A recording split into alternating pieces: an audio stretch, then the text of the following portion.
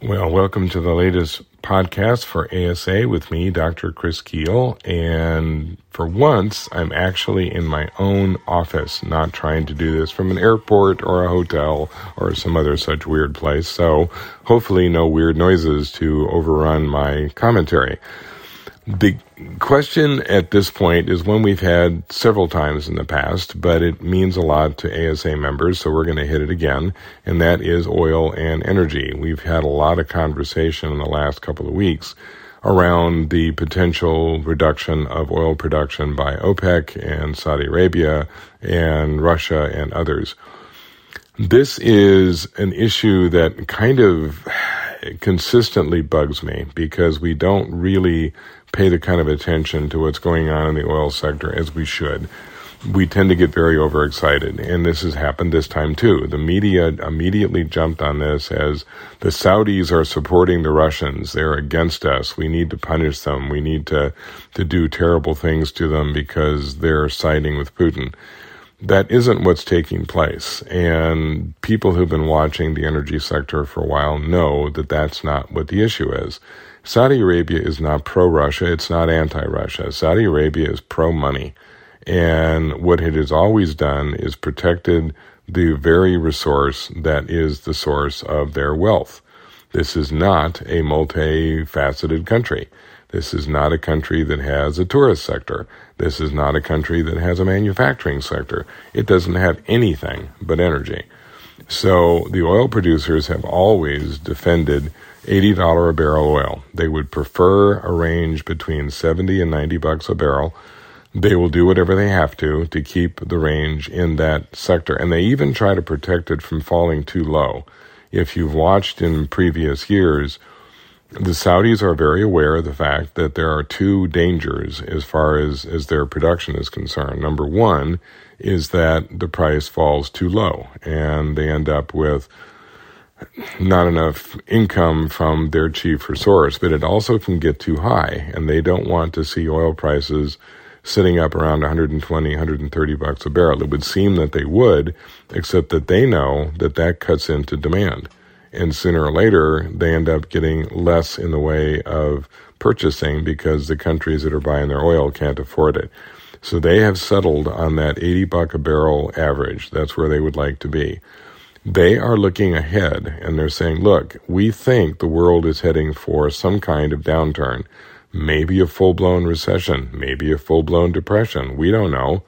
But if we see a tremendous decline in the amount of demand that's coming from the U.S., from Europe, from Asia for oil because their economies are stuttering, well, that's going to affect us. And we, therefore, want to make sure that we don't see the price of oil drop too far.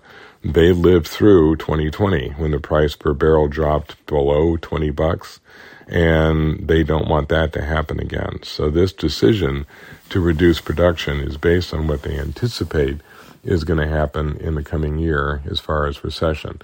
Now, if for some reason we do manage to avoid recession, or if the demand doesn't fall, they'll jack up production and produce more oil to accommodate. But at the moment, they're just kind of sending a shot across the bow that we're not going to sit idly by and allow ourselves to get caught in a glut situation again. When it comes to the decisions about production globally, not everybody follows the OPEC lead, and we're certainly seeing that in the U.S., in Canada, in Mexico, who are all three non-OPEC members, obviously. They're still producing flat out. The U.S. is still on target to produce 13 million barrels a day. We consume around 20 million barrels a day. The bulk of the oil that we need to fill that gap, we get from Canada or Mexico. Some from Africa, a little bit from the Middle East. Most of what we get from the Middle East goes to the East Coast refineries. They're in a position to purchase oil more cheaply from the Middle East than they can purchase it from their own country. There's no good pipeline that goes from the middle of the U.S. to the East Coast. So the New Jersey refineries are much more likely to buy it out of a tanker coming from the Middle East. But most of what we get our oil from is domestic and at least North American, and none of the North American producers are looking at reductions at this point. They will if the price it continues to falter and if demand continues to falter. So it's not going to be a sudden decision on the part of the North Dakotan fracking operations to support Russia. It's going to be, hey, the demand is down. And if the price per barrel goes down, we can't compete. I mean, the frackers need it at a minimum to be $65 or $70 a barrel. If it falls below that, it's pointless, and they don't even continue into the business. So it's really kind of a matter of separating out some of the political nonsense from reality. And I understand why we're trying to couch all of this politically as us versus them.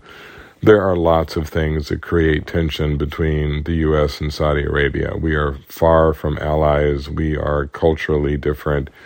Politically, we're on the wrong side of almost every issue we can think of. But when it comes to the production of oil, the Saudis are not terribly mysterious.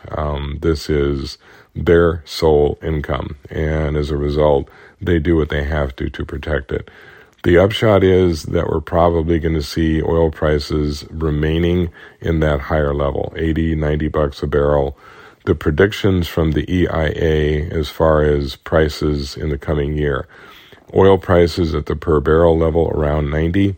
If you look at gasoline at the pump, it's going to be somewhere between $3.50 and $3.70 a gallon. But there's a huge variation from state to state because of taxes and the different blends that are used. California fuel is always very expensive because it's a unique blend required by California. If you look at diesel prices, probably around $4, $4.25. But all three of those prices are down from what they were through the bulk of this year. So the average per barrel price was around $100 through 2022. The average per gallon price nationally was around $3.90, and the average diesel was around $4.80. So we're looking for 23 not to be cheap, but heading down 25, 30, 40 cents per gallon, maybe 70 cents per gallon for diesel. A lot of what's going to determine things like diesel and gas pricing is how much we have to continue sending to Europe. So one last thing to think about that's going to have an impact on oil is the weather. We are looking at a kind of a rare three-peat of La Nina. This will be the third year in a row that we've had a La Nina to deal with. And it's likely to be a fairly weak one, and a weak La Nina actually causes more problems than a stronger one because you're looking at the potential for colder weather in the middle of the United States and colder weather in Europe, more precipitation in the middle of the U.S., less on the coast, so the drought in California continues, but you also see more of a drought situation on the East Coast. So if we get a La Nina that is shaping up the way the weather people think it is, it's going to put additional pressure on Europe, particularly in the early part of the season. Then, theoretically, it gets a little warmer towards the end. But that could mean the U.S. sending a lot more fuel to Europe through December, January, trying to help them cope with colder temperatures. So there you go. You can worry about oil. You can worry about weather. And isn't it nice that you're depending on the two most unreliable forecasting professions on the planet? Economists and weathermen. Both of us sit around thinking, I think this is going to happen, but I'm probably going to be wrong. Thanks very much, and we'll talk next week.